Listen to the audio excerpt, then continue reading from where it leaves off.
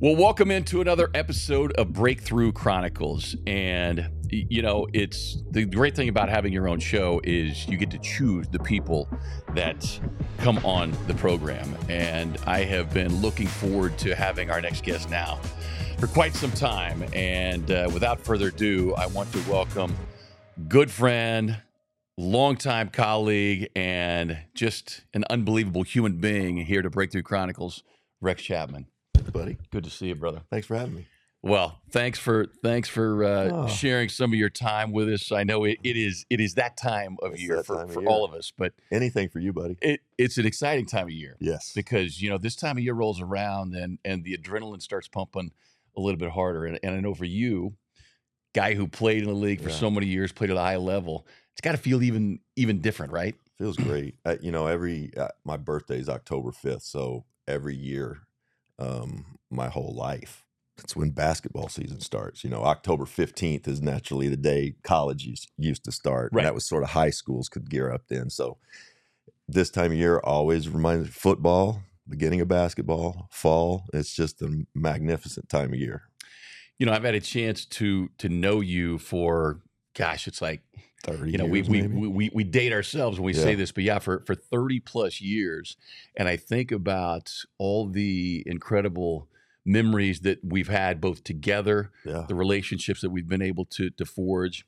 And it all really comes as a result of this thing. Yeah, right. This thing that has taken you all around the world and has opened doors. And it's funny, one of my other guests, Ann Myers-Drysdale, you might know her, Hall of Famer. Sat with her yesterday. I asked her the question, and I'll pose it to you. As you sit there and you hold that, could you ever have imagined as a young boy the places that object would take you?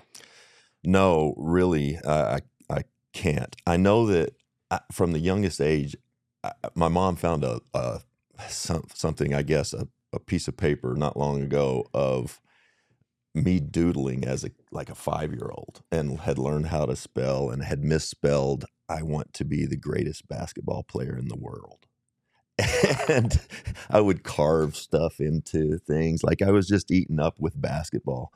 And naively, I didn't realize that if you get good enough at it, it's not just the basketball you have to deal with. You got to deal with the media. You got to deal with people knowing who you are. And I think I was wired pretty well to play basketball, but maybe not wired so well to handle all of the other stuff that goes along with it. Yeah. Yeah. Well, and I think for all of us, we don't get to choose where we're born. Right.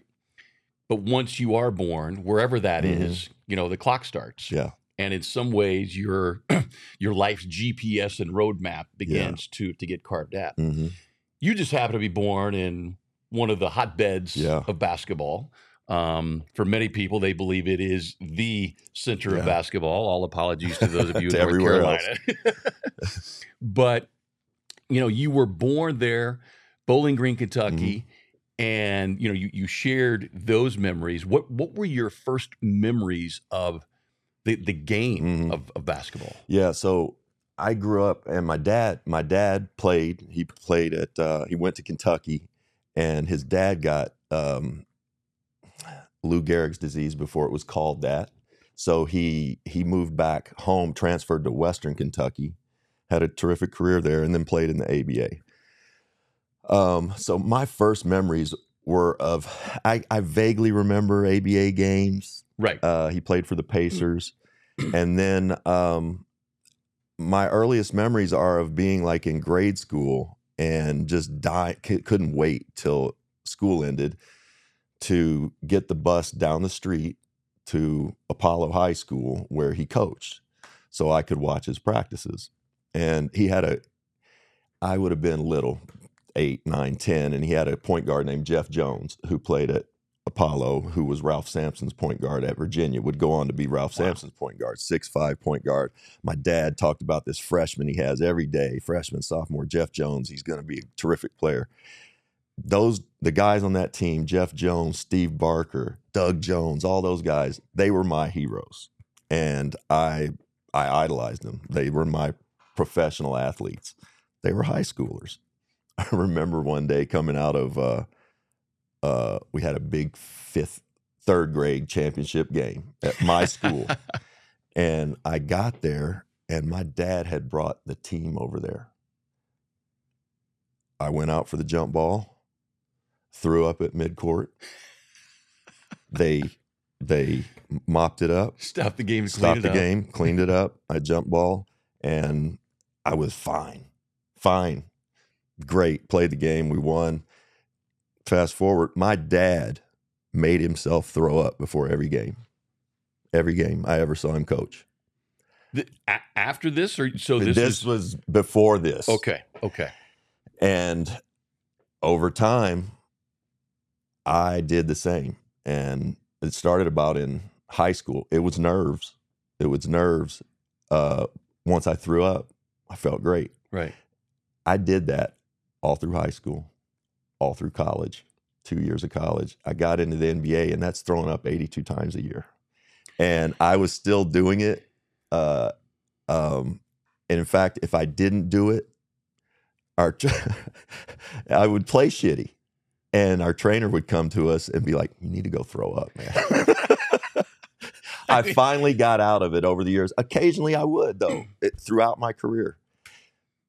Just silly nerves, habit, whatever it is. But that's my earliest memory. And those memories of following my dad around everywhere, just watching what he did, how he talked to his players, realizing how hard it was. I think I also did some things, probably as a 5-year-old, seeing guys dribble behind their back, working on it. So I knew how to do it before I knew it was hard. Something just, I had a little bit of an advantage being around basketball every day, all day. Right.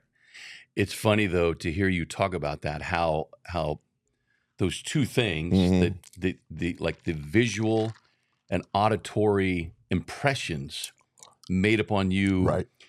Clearly before third grade, but it was your first time. You clearly felt this kind of external presence with the eyes of your father and the team, the guys that you were hoping to emulate, right?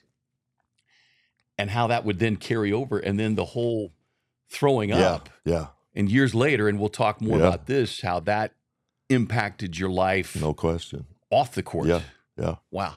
So was it always basketball? There was never any other sport? No, I played you it. Even considered? I played all the sports. In fact, I grew up. My first sport was swimming. I swam competitively from about age 5 to 10, 11, and I loved it. And I was pretty good at it. It's still what I do today for exercise for the most part. It doesn't feel like I'm working out too much. Right. But yeah, so I started competitive, and that really stoked my competitive fire. Like, I hated to lose. I cried when I lost. It was it was good for me because they needed me to do something. I was bouncing off the walls. Just I was constantly gone, doing something.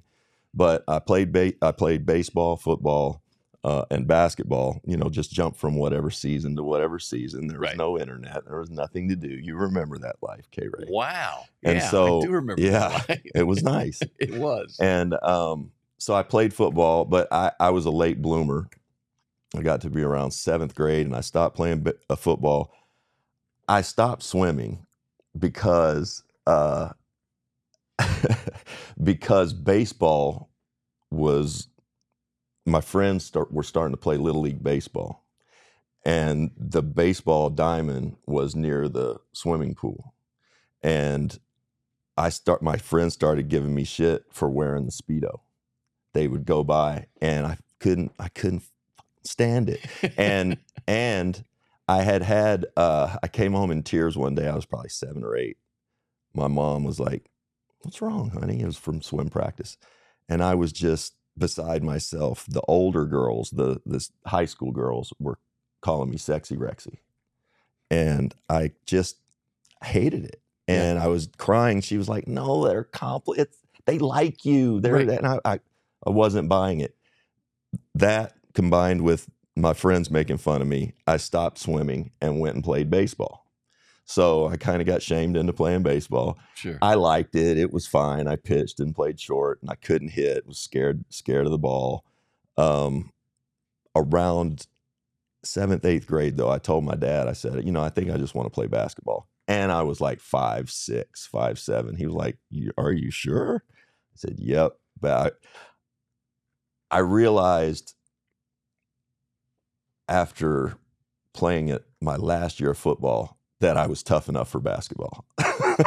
Right. Yeah. Yeah. Yeah. Football is fine. It's a different kind of physicality. Hitting. Yeah. I liked hitting. I didn't like getting hit. Right. And so, but you in basketball, you can fight anybody for 3 seconds till the refs break you up. So yeah, but I played every sport. I'm a sports nut, one thing to the next. And that was kind of nice too. You wouldn't play basketball for like 4 months and you'd come back and you were like 2 or 3 inches taller and it seemed easier. Like you got better by osmosis. Right. When did that growth spurt come in your life? It didn't happen until I was, so my freshman, I always played up. I was good enough to play up, but physically I was behind it. As a freshman in high school, I had my 2 best friends were also freshmen. All 3 of us made the varsity team. My 2 buddies, Greg Bond and Jeff Sanford, still my best buddies. They started every game of high school, 4 years. They didn't play JV. They didn't play freshman. Wow. I came off the bench on the varsity team as a freshman.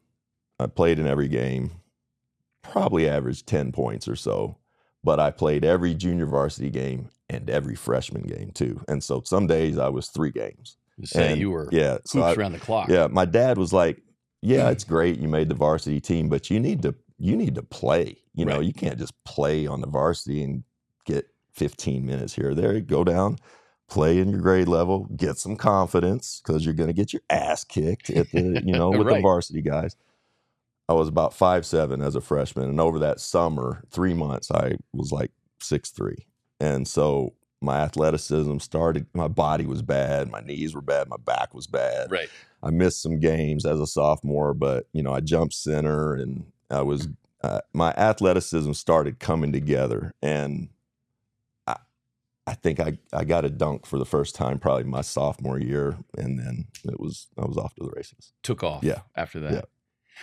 When did you feel maybe a difference with your father because of his background?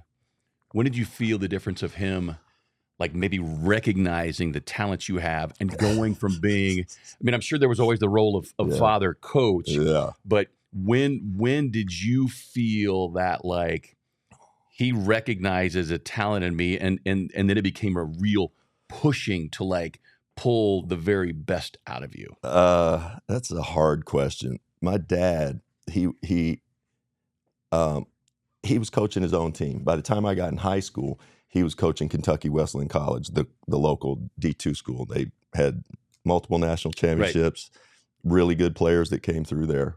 And if my dad would have offered me a scholarship, like when I was a freshman or sophomore, I'd have gone to Wesleyan. Like that was, all I wanted was a scholarship somewhere. So my parents didn't have to pay for school. Right. I'd hear them at night as a little kid, college is expensive and whatever, Mm-hmm. Talking to one another. So that was my only goal. Lost my train of thought. What was the question? Just asking Oh, about, my dad. So he was gone a lot. He actually didn't. I bet he didn't see me play 10 high school games because his games schedules coincided. Conflicting. Right. Yeah. If I played well, I would get a way to go, hot shot, something like that. If I played poorly, or if I didn't give effort, which was a common theme for him, right? You're playing too easy. What are you only pick your spots when you play hard. And I did. I didn't know how hard I needed. I was doing fine. I was like getting 30 a night and all that. But I'll never forget, I was a junior in high school, and I was looking back, I was probably the best player in the state at the time. I didn't know that then. But we played at Butler County, and we were supposed to win by like 30. My dad went to the game. And I probably had 40, 17, 18 rebounds, 10 or 11 blocks. It was a game where, I got on the bus afterwards, and I was like, he's going to have to love me up tonight. Like, Right. And so I got home and I walked in and he's smoking a cigarette, drinking a Coke, eating a sandwich my mom certainly fixed for him. And I walk in, he's watching the news, open the door, crickets, nothing. I walked behind him into my mom and said, Mom, what's up with him? You know, what's going on? She went, I don't know. I went back in, sat in his line of vision on the couch. He's watching the TV.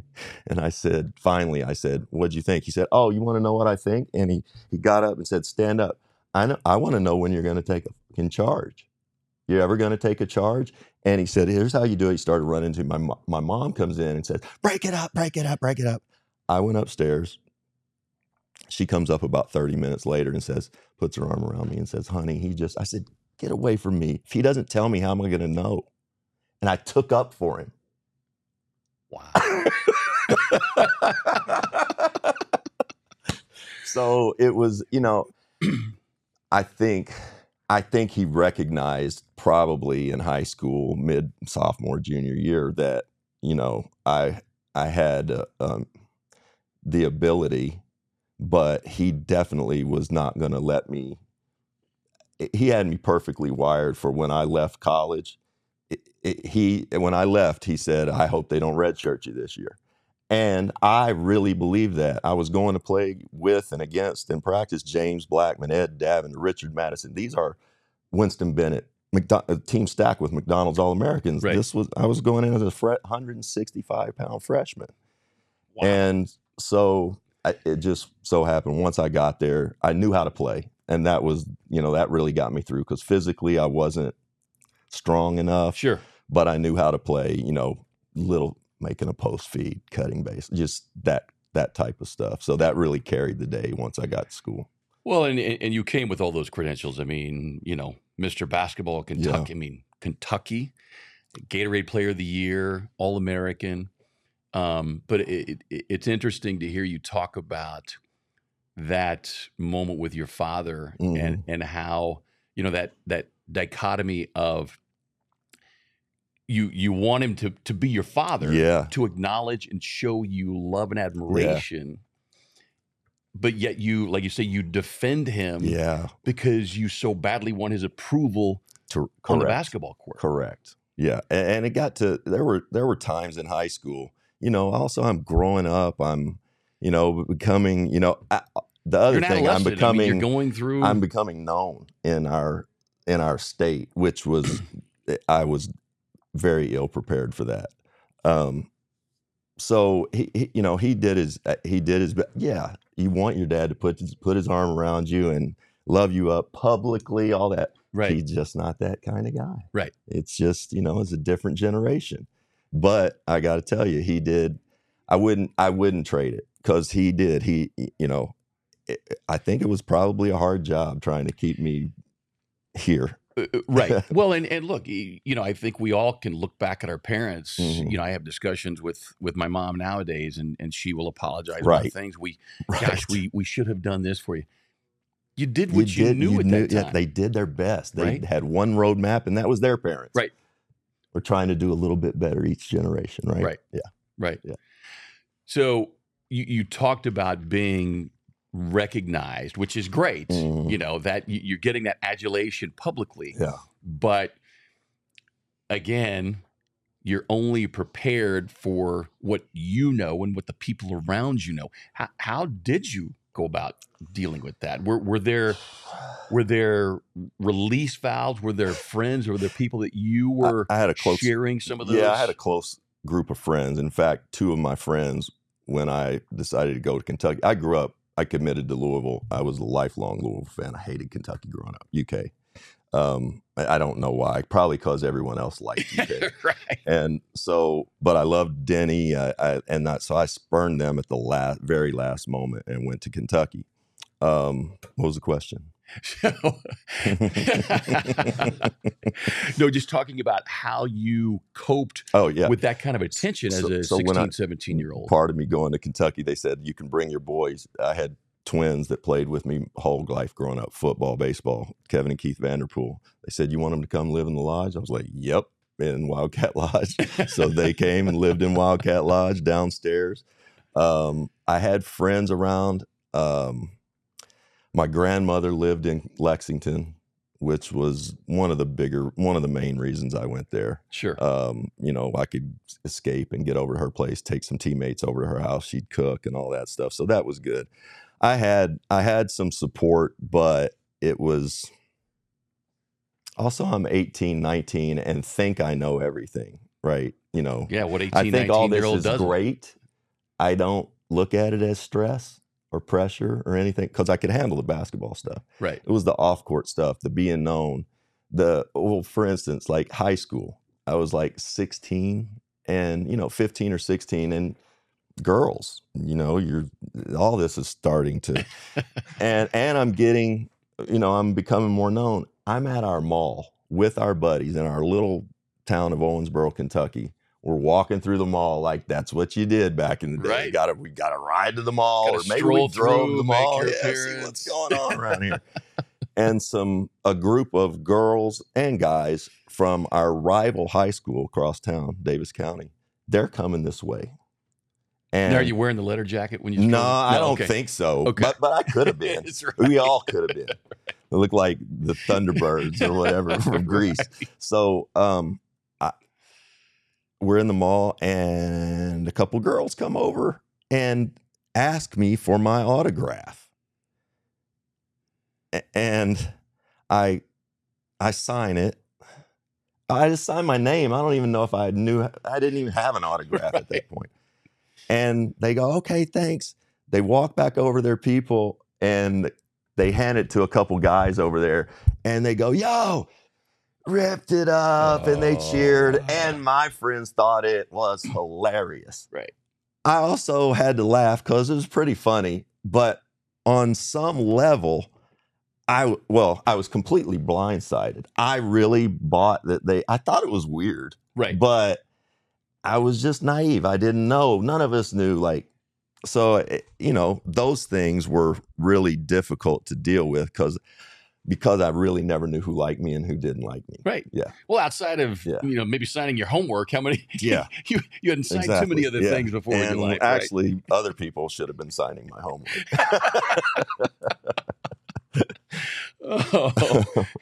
So you get to Kentucky, and take us through those early experiences, because I mean, it's Kentucky. Yeah. And you're Mr. Basketball, you're all this, but now you're stepping onto a whole nother level. Were you overwhelmed, or did you feel prepared because of the guys that you had gone up against and were confident enough in your game? I had as much confidence as I could have, because I do feel like nobody had worked any harder than I had. I made a commitment, like when I was 9, that I'm going to play basketball every day that I can play basketball. And if we weren't on a vacation, I was carrying a ball around with me, right? Wherever I went, to the beach, to anywhere, and just in case a game popped up. Sure. And so I just loved it like that. And I knew nobody had worked any harder. I knew I was up against it physically my freshman year. I didn't know that I guess I didn't know that I could really score like that. I could score. You could put me on the court and I could score. If you need me to get 15, I get 50. If you need me to get 30, I'll get them. Right.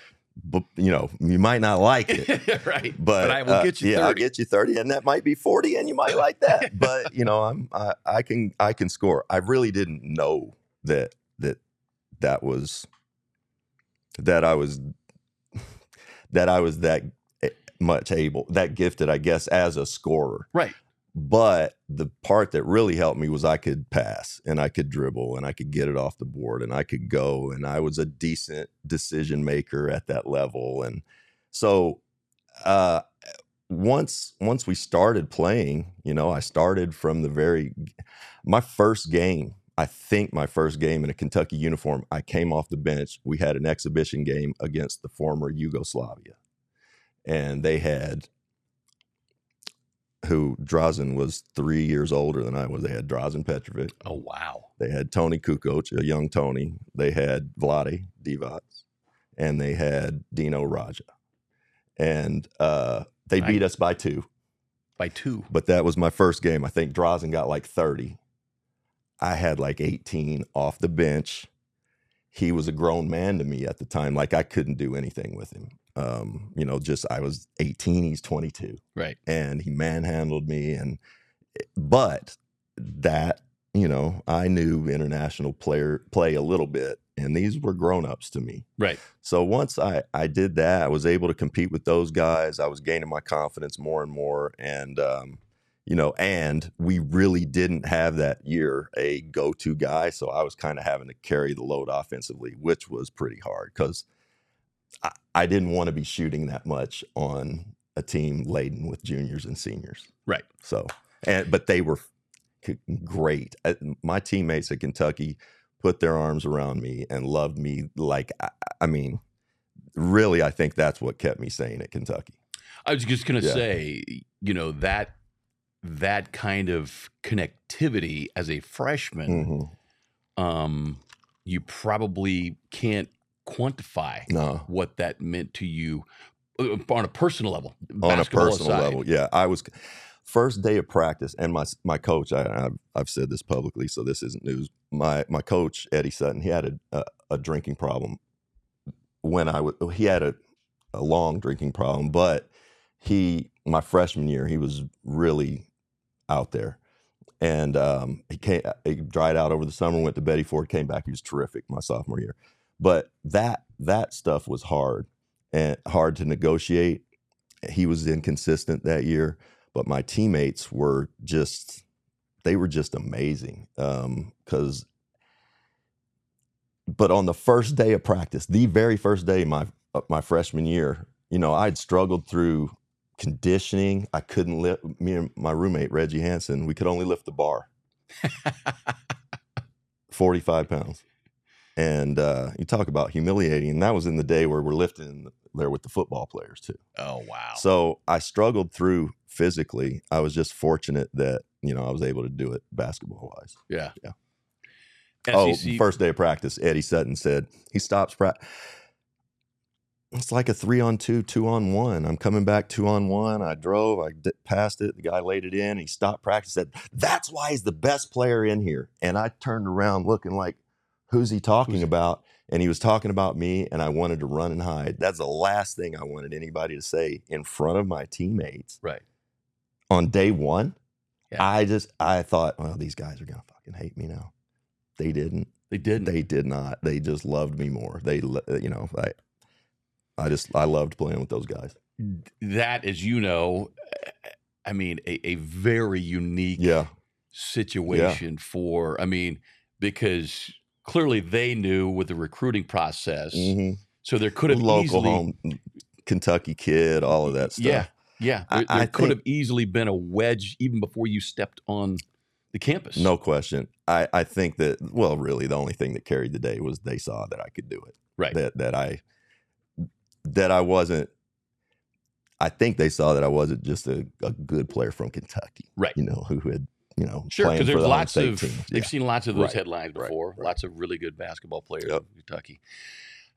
Highest point, best point at Kentucky, lowest point. Ooh, man. Highest point. That's tough. I mean, we guys had really, a lot of high, we were really good my sophomore year. It was really us and U of A. They had Sean Elliott and Steve Kerr, Tom Tolbert, Kenny Lofton. They had a squad down there. And I thought we were the two best teams in the country that year. They got beat Sweet 16. I think we did.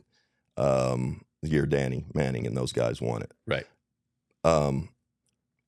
But we won the SEC outright. I think we lost one game in the SEC. We won the SEC tournament. We were number 2 seed. That was all magnificent. Okay. So my girlfriend from the time I was like 17 from my hometown, and we're still really good friends. She's from my hometown. Her older brother, one of my best friends, he was the best player on our football team at UK. Mark Higgs is his name. And their family, very athletic family in Owensboro, Kentucky. Kenny Higgs, her older brother, played in the NBA, played in Denver, played at LSU. Mark played, her sisters all played. Sean, my girlfriend, was the state 200 or 100 champion 2 years in a row in high school. We were the same grade. Well, and Sean's black, and black family. We just knew each other from the time we were little. Just grew to love one another and had a great time. People didn't dig it. Got to Kentucky, and everything was supposed to be okay, where we were supposed to be able to be boyfriend and girlfriend and go out and do things. And I got to campus, and right away was not the case. Nah, they didn't like it. And so those 2 years, I because of that, were difficult. I also think that's a reason that my teammates rallied around me too, because they know Mark, they knew Sean, and that was difficult to deal with because it was like this secret that they were keeping. I wasn't keeping it from, well, why are you keeping this secret? Right. So that was a really tough time, and it was really confusing. And I think it's something that I really struggled with and never dealt with. And it came back to bite me later on. Yeah. Well, I was going to say at that time, mid to late 80s, mental health was something that was viewed as a stigma. Like, bro, let's not talk about that. I started sleeping a lot in college because I couldn't, I was underage. I didn't drink, but I liked going with my buddies to the bars and watch them drink and talk to girls and do all that stuff. And I would get to all our teammates, underage or not, could get into bars. And I would go and they'd say, Rex, if we let you in here, somebody's going to call the cops and they're going to shut us down. So I had my own key to the arena or Coliseum. I could go back and shoot. I could go back. I could go and go out with my girlfriend, but we weren't probably going to go out anywhere. I could go out with other girls, right? Which I did as a bad boyfriend. So it was just a really confusing time, where by and large, from the outside looking in, people would think, oh man, he's got the world by the tail. I started sleeping a lot, thinking I was just tired. Looking back, I was definitely depressed. And things could not have been going better on the basketball court. And I woke up one day and had what I now know, I've had like 2 in my life, was a panic attack. And I couldn't put together what was going on. I just woke my roommate up, said, Reg, I think I need to go to the hospital. I don't feel right. I couldn't move. I think what happened was I had a thought of, I've got the world by the tail here. People think I do, but I'm unhappy. Right. Almost paralyzed within your own body. I'm unhappy, and this is not going to get better. And Reggie called the coaches, and Dwayne was there, and Dwayne was my guy. And I probably wouldn't have gone to Kentucky if it weren't for Dwayne. Because he had recruited me at Western too, and he just took the job when Leonard Hamilton left.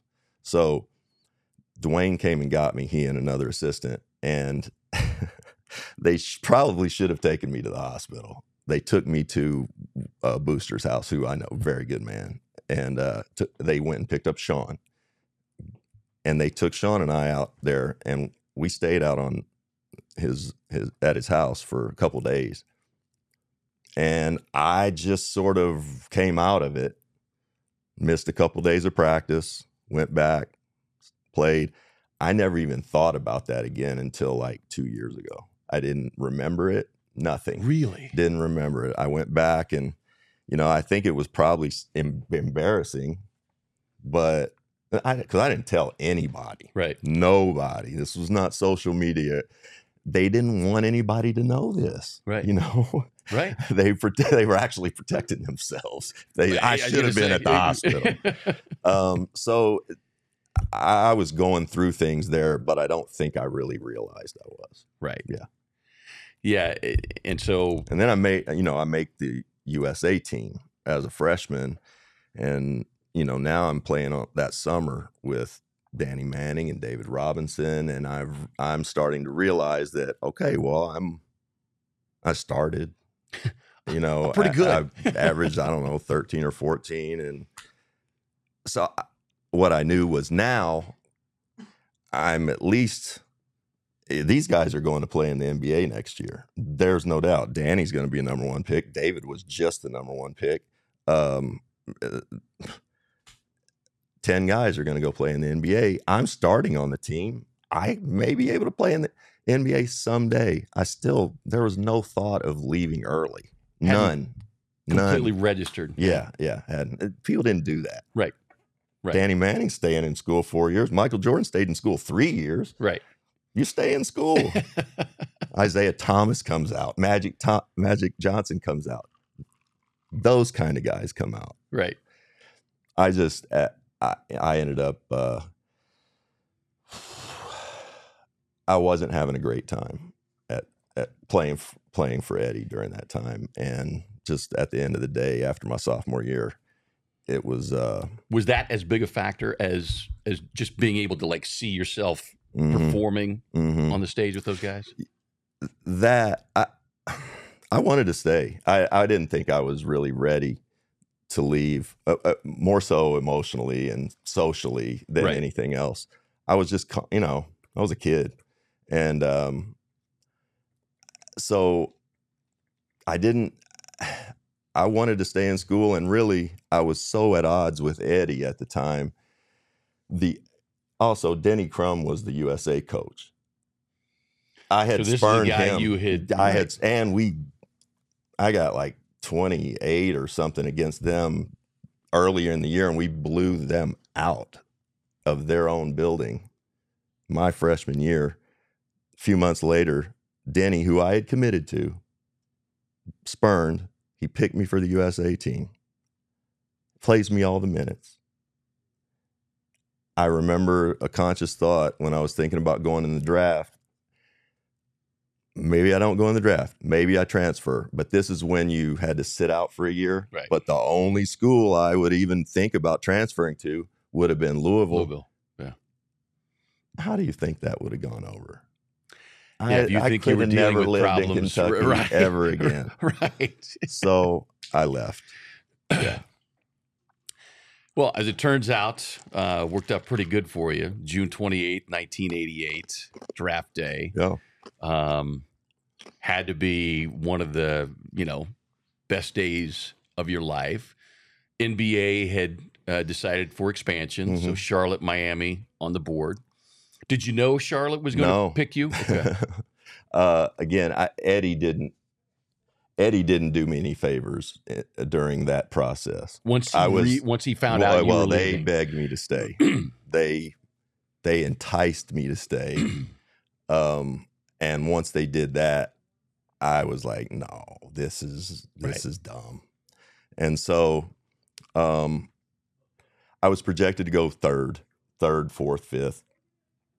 Danny Manning, Rick Smits, and the Clippers, the Sixers, the Warriors needed two guards. And I had just played on the USA team. David Falk, my agent, said, listen, if you don't go to the Olympic trials, you'll be third. They'll take you third. I said, I'm going to play in the Olympics. And so I went.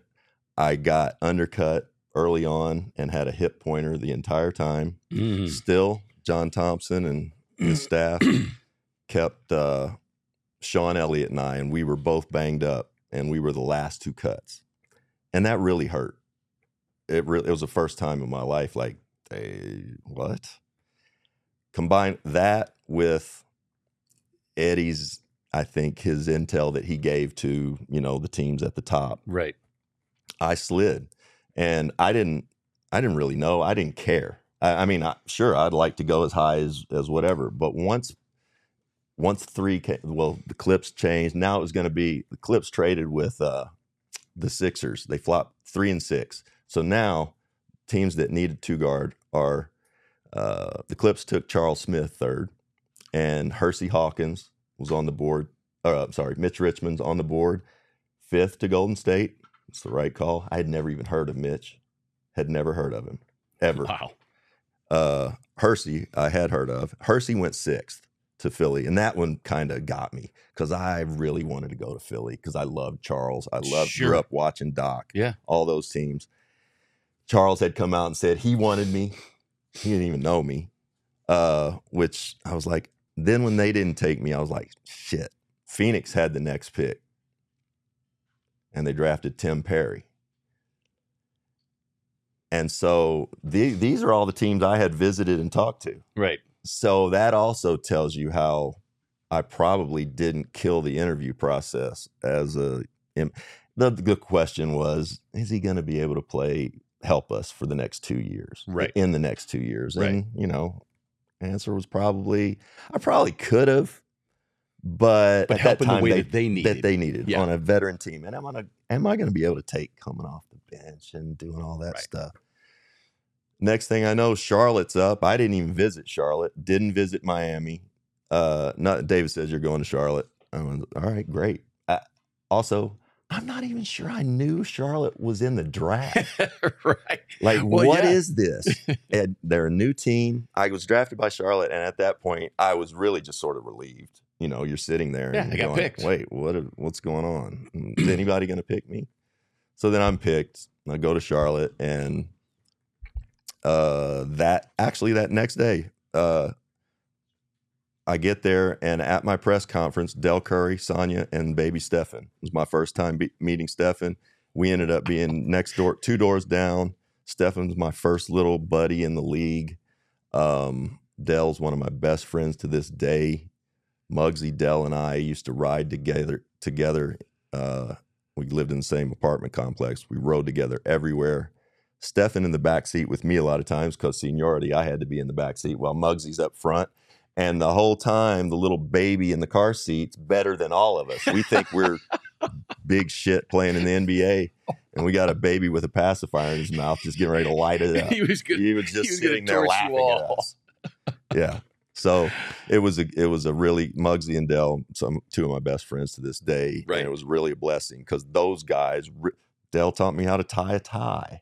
They taught me everything. I remember coming in after my first practice, and it was payday, and it was my first check, direct deposit, but it's our stub. Yeah, and I get it, and I was making, I think as the 8th pick, $675 a year, and I got my first check for $50,000, and I remember looking at the stub, and it's taken out for this. I'm seeing taxes. It was like 34 net. And I remember I looked at Del and Muggsy and I said, hey, I've heard about the tax returns. When do we get this back? And they went, what? And I said, I've heard about the tax returns. When do we get that back each year? And they went, we don't get that back, moron. Are you this dumb? Yes, I was. Yes, I am. I am a naive young man. Yep. But it's so funny that you say that, and here we are in 2023, and I feel like there are lots of professional athletes and kids, probably the NIL crew nowadays that are a great opportunity, experiencing the exact same thing. I'm actually, there's going to be some positives and negatives to the NIL. I'm for it by and large, but it has to start teaching fiscal responsibility at an earlier age. You have to start. Look, if you're getting paid by the local tire store in high school, which you can be now, right? You got to pay taxes on that. You got it. So you're going to have to learn a little bit. And that's a good thing. They should have had all of us taking business courses, taking finance courses, if we could get in, if we could handle the finance courses. But yeah, I think, we were in an era where they're just pushing you through. And look, it's my biggest rant about the education system that hasn't changed in, archaic teachings of 100+ years. Yeah. And like I say, you got high school kids, 2023, getting ready to graduate who have no clue as taxes as you did 30+ years ago. Yeah. So when When did you? So you're surrounded by these pros. Tim Kempton's there. My rookie year. Tim's my vet. Right. Kelly Trapuka, Kurt Rambis, Ricky Green. I mean, these guys. Kurt had a son that was almost my age, so I was in deep you water. You're truly the pup. And they were most of these people. Dell, Muggs. 10 of our guys were married with kids. The only person that wasn't married was Tom Tolbert. He was a fellow rookie, but Tom was a couple years older. Right. And we kind of did everything. When those guys had family time, Tom and I hung out together. So that was good. I had a pretty good support system in Charlotte, better than I did at Kentucky. Right. And blessings in the sense that Charlotte made the decision as an expansion team to go get vets. They did. To try to win quicker. Yeah, than Miami did. Did. Right. And Miami by the way, we movement. won 21 games that year. They only won like 15. So, right. Yeah. really we made blew them out of the water. And for real, like that was our championship game every year for like 2 or 3 years. Right. The Miami Heat. When did you, and especially having those particular vets around you, when did you all kind of have that aha moment organizationally with Charlotte? Like, wow, that, and maybe in looking at other pro teams, the way they were being run, when did that kind of resonate with you? Like what? Like in what? Well, in just what way? in terms of how they cared for players, maybe things that in terms of travel, the amenities that your locker room had or didn't have. Yeah. So we didn't have a practice facility, but this was the 80s, and few teams did. Right around that time, the money was changing.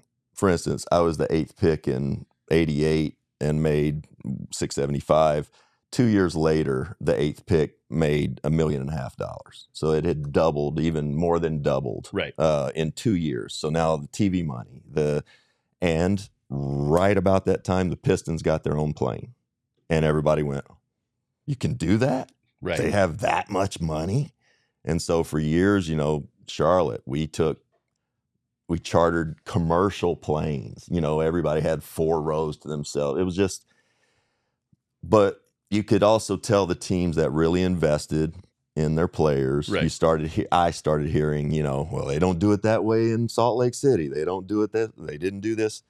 So you start to learn there are sort of haves and have-nots, and we were sort of a have-not. We didn't have a lot of money. I think Matt Ishbia bought the Suns team for $4 billion not long ago.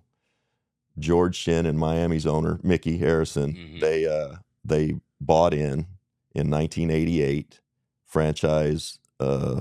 new franchise, $32 million. Wow. Pretty good return on investment for Mickey these days. My God. Now you got players making $32 million a year. Easy. Some of them not even great players. And he can say that because he played in the league. Well, so you get into this NBA world. You have some success. Yeah. When did the first injuries happen with you? And that would begin kind of a different kind of catalyst for you in your life. I just couldn't stay healthy. And I think looking back, I do think a lot of it was I didn't sleep very well. I'd never slept more than 3 or 4 hours a night straight. And then I'd get up and then my mind was always racing. Once sleep aids came in later on, I fared better, but still, it was Ambien and you can take too much Ambien. And, so I didn't sleep real well.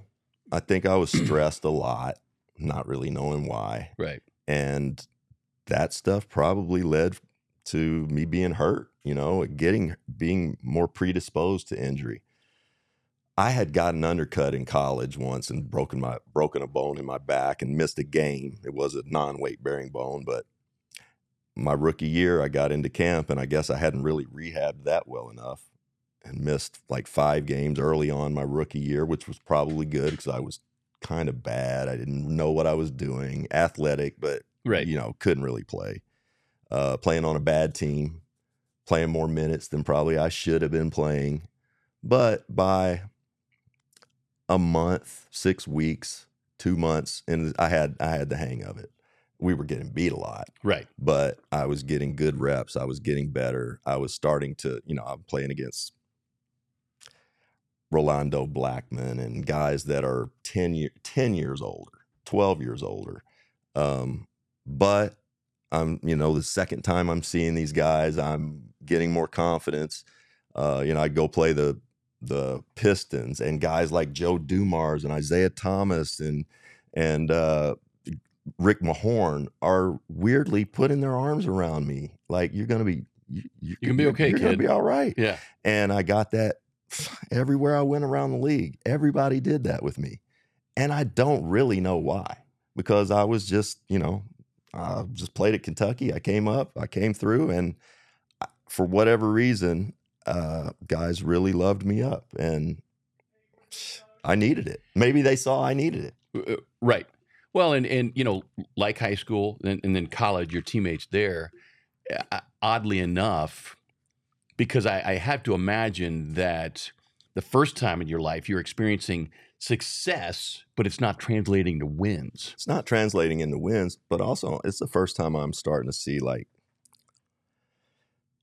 I'm a top 3 player in high school. I'm a top 5 or 10 player in college. But 2-3 years in, I'm seeing guys who weren't that. Kevin Johnson, Mark Price, later on, Steve Nash. These guys who, my trajectory, I personally, and these guys are doing it. And so now I'm like, all right, well, you got to go to work. You got to find your niche, find your groove, and learning to accept that I wasn't that. Right. I knew I could be that. I could never stay healthy enough. I don't think I ever played like 100 games in a row. Right. I'd get 60. I'd miss 30. And it's rehab. It's come back. I'm rusty. I just couldn't sustain health. When was the first time in dealing with an injury that you had that conversation with a doctor and the first prescription came? So I was pretty fortunate to not have many major injuries. I did have an ankle that I dislocated in a game, out of the skin, out of the tape, cut the shoe off, all of that. And that, I still have issues with that. But I started I had broken wrists, fingers, shin. My last 3 years of playing, I had 7 surgeries. And so I was very, I didn't drink. I wasn't a drinker, wasn't a smoker, not a drug guy. And I'd had pain medicine before, but it had been post, acute injury. And I didn't like it. I didn't like it mainly because I wanted to get back and play as quick as I could. Sure. And if I don't know exactly how that's feeling, there's no chance. I need to know. So I would get rid of the pain medicine. Fast forward, my last year playing. So it's my 12th year, and I really haven't been good. I had dislocated my thumb in the preseason. I'd torn the tendons. I was going to have to get it fused at the end of the year. I kind of felt like this could be my last year. I was still under contract for 3 or 4 more years, though. And Jerry and those guys knew that I was kind of breaking down a little bit. But we're on a road trip to Vancouver, and we play in Vancouver, fly to Golden State the next night. We're at our hotel in San Francisco, and my stomach starts hurting. And I go to Prosky, our trainer, and Prosk says, you might have an appendicitis. Let's get you to the hospital. So I go to the hospital. They said, yep, it's about to rupture. Let's get you in there. They got me in, got appendicitis. Team played the game. I met them at the plane. I flew back to Phoenix. I got off the plane, and a doctor gave me a prescription for OxyContin and said, "Here, it's brand new. Take this. You're fine. You'll be great." I took it. I wasn't going to be able to play the rest of the season. This was right at the end of the season. So Okay. unless I'd have come back for the second round of the playoffs, and we were probably getting beat by the Lakers in the first round, Right. which we did. And so I wasn't going to play anymore. I took that medication, and in 24 to 48 hours, I knew it was the best thing I'd ever had in my life. I loved it. I loved it. I felt like it made me smarter, funnier, better dad, better husband. Yeah, because mind you, you're married and 4 kids. 4 kids at the time. And my ex-wife is fantastic. She's amazing. But she was living with a crazy person, you know. And so I lost all interest in anything else, you know, really. Golf, friends. Before long, all I wanted was that medicine. Just that feeling. Yeah. And, you know, the OxyContin's a time release thing, and all the depression, all the bad thoughts and all that. The way I describe it, it's kind of it'll be all right drug. They're fleeting thoughts. All the good ones seem to hang around a little longer. You're high. Yeah. It's synthetic morphine. And it you're able to take those and put them over here, and yeah. While slowly your life's deteriorating, right. All your decisions. Danny Ainge came to me about a year and a half after I had decided to quit playing. I was living here, and he came to me and said, "Rex, you're really messing up. You're messing up your family, your life, everything." And Danny's somebody I really respect. Right. And when he said that, he said, "You need to go to rehab." And I at this point, I'm fresh out. I've never drank. I've never been in trouble. I've nothing. I'm not a drug addict. Yeah, that's what I'm telling you. Rehab is only for addicts. Right. I reluctantly went, and I needed to, because I needed to get off that OxyContin. And I went there, and I did get off the OxyContin, and I never got back on the OxyContin, but I did get back on the Vicodin. 6 months later, I had a pit in my stomach after a year and a half. Also, when I went, I was taking like 40 Vicodin a day and about 10 OxyContin a day. And it would just kill you if I did that now. I'd just die right here. But I'd built my tolerance up. It's a wonder I didn't die. And when I got in, they said, I heard 2 of the nurses, a shift change was going on. They said, "What's he in for?" And I heard one of them say, "It's another OxyContin. We're just starting to get those in." She went, "Really? What's that withdrawal like?" She said, 7 days of hell, just like heroin. And when I heard that, I went, "Heroin?" It had to snap you into a whole... OxyContin, nobody even put that together yet, right. That's what this is. And so when I got off of that, I was really relieved, because the drug is too good.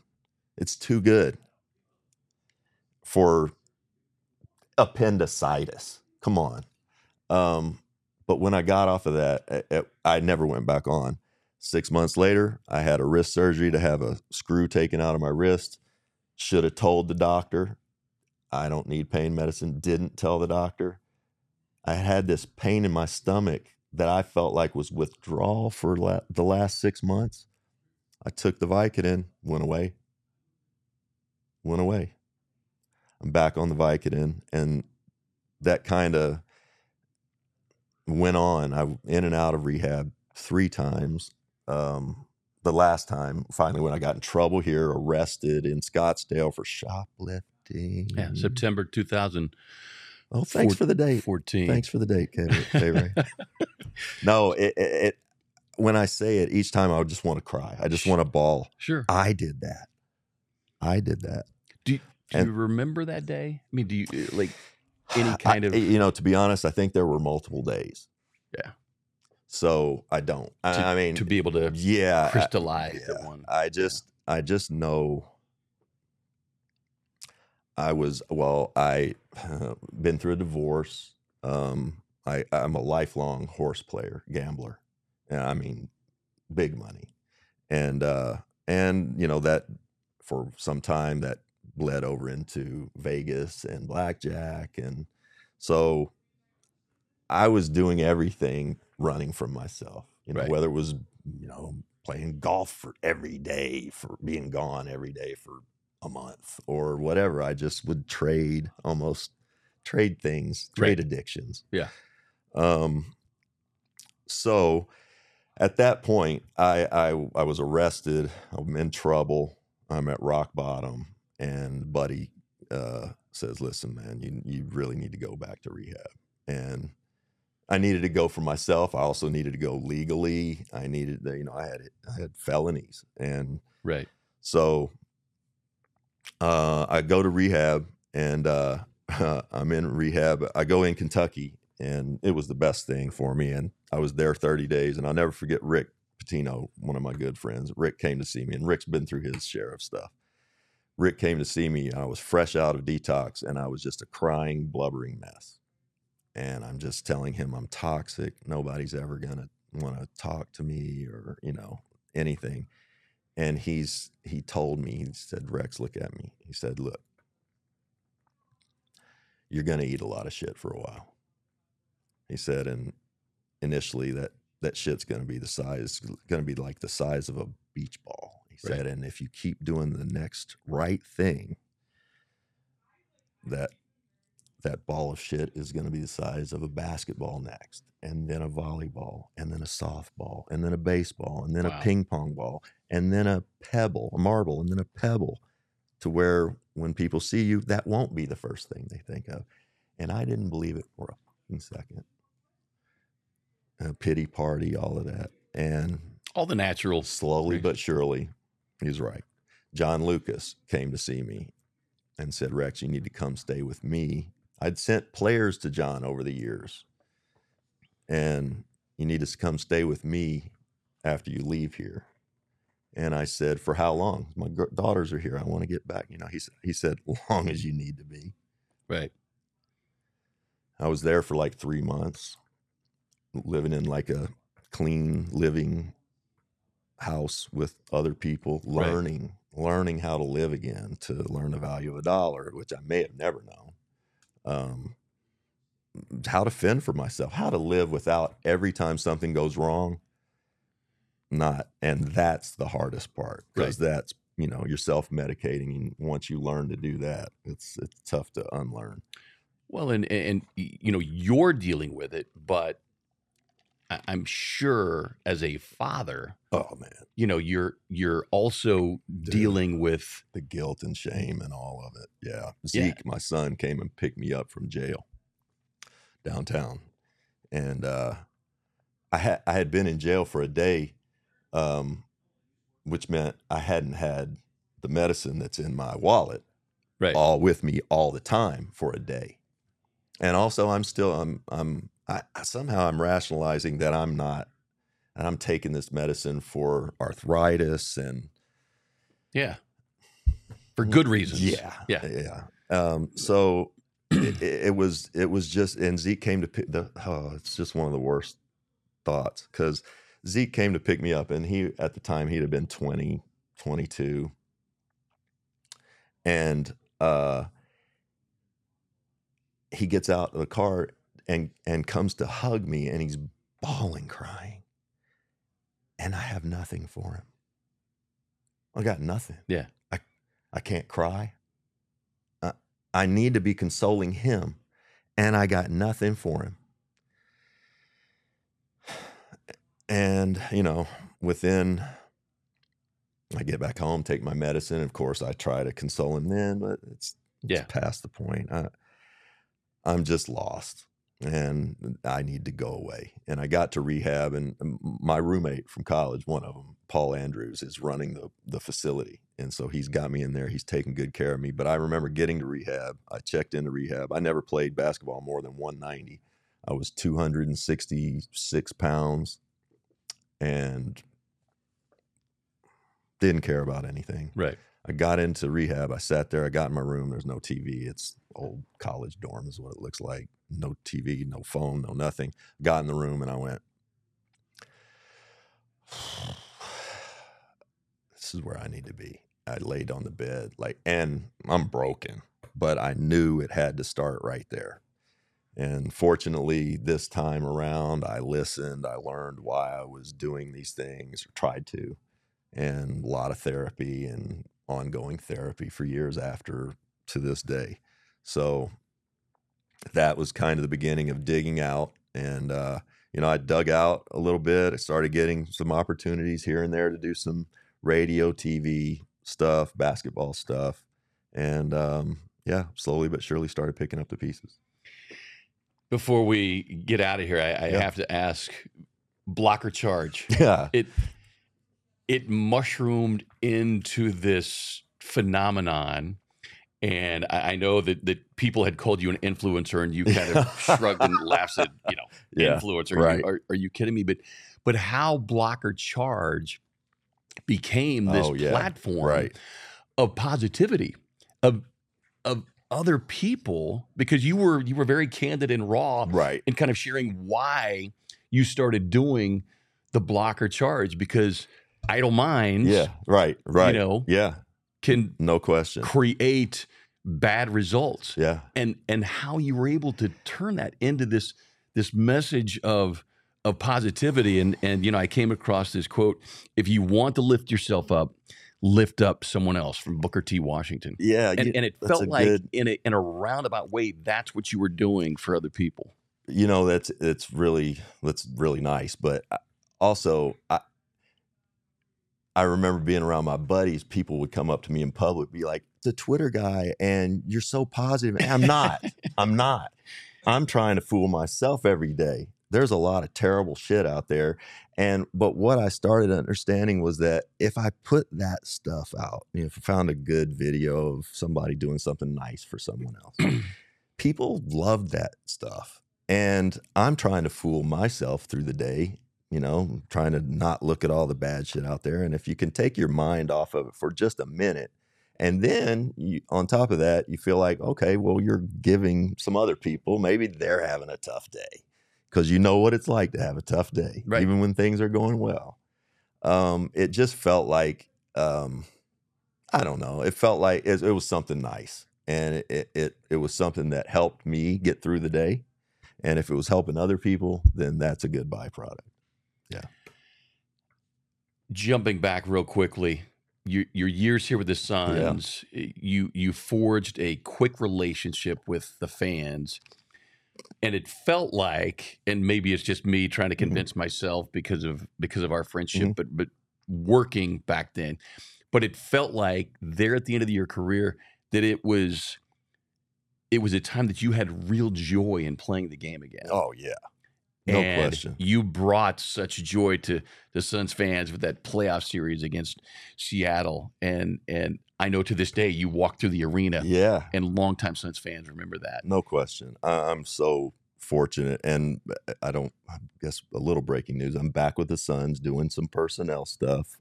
Suns makes us all very Suns happy, basketball ambassador and pro personnel analyst. So I'm not a decision maker. I'm just doing what I like to do, and feel very fortunate. And I believe this means that I've worked for every owner for the Phoenix Suns. Is that right? That would be correct. That would be correct. Yeah. Yeah. So I'm thrilled. Matt Ishby has been great.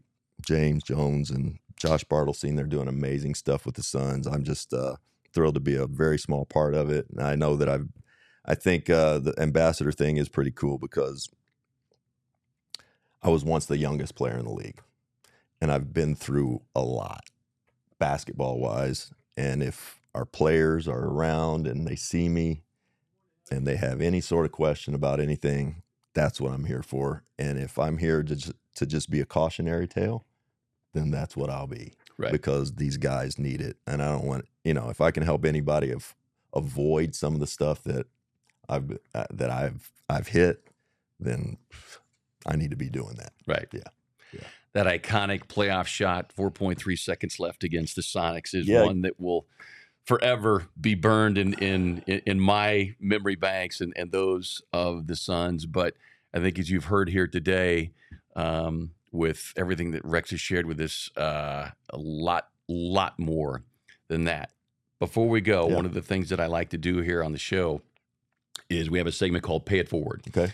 And it's an opportunity for our guests to share charities, causes, initiatives that are important to them so that we, our viewing and listening audience, can maybe find out and identify, could be something that's important to them as well. So what are the causes, charities, initiatives out there that you'd like to promote?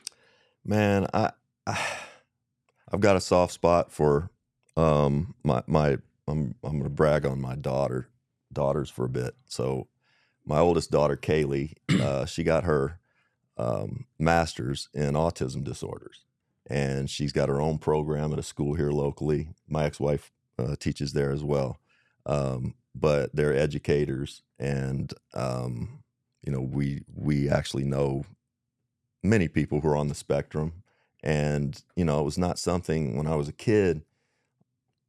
All these, and I was a bouncing all over the walls kid, and for a lot of us, they just we were sort of labeled bad kids, right? And they didn't really understand.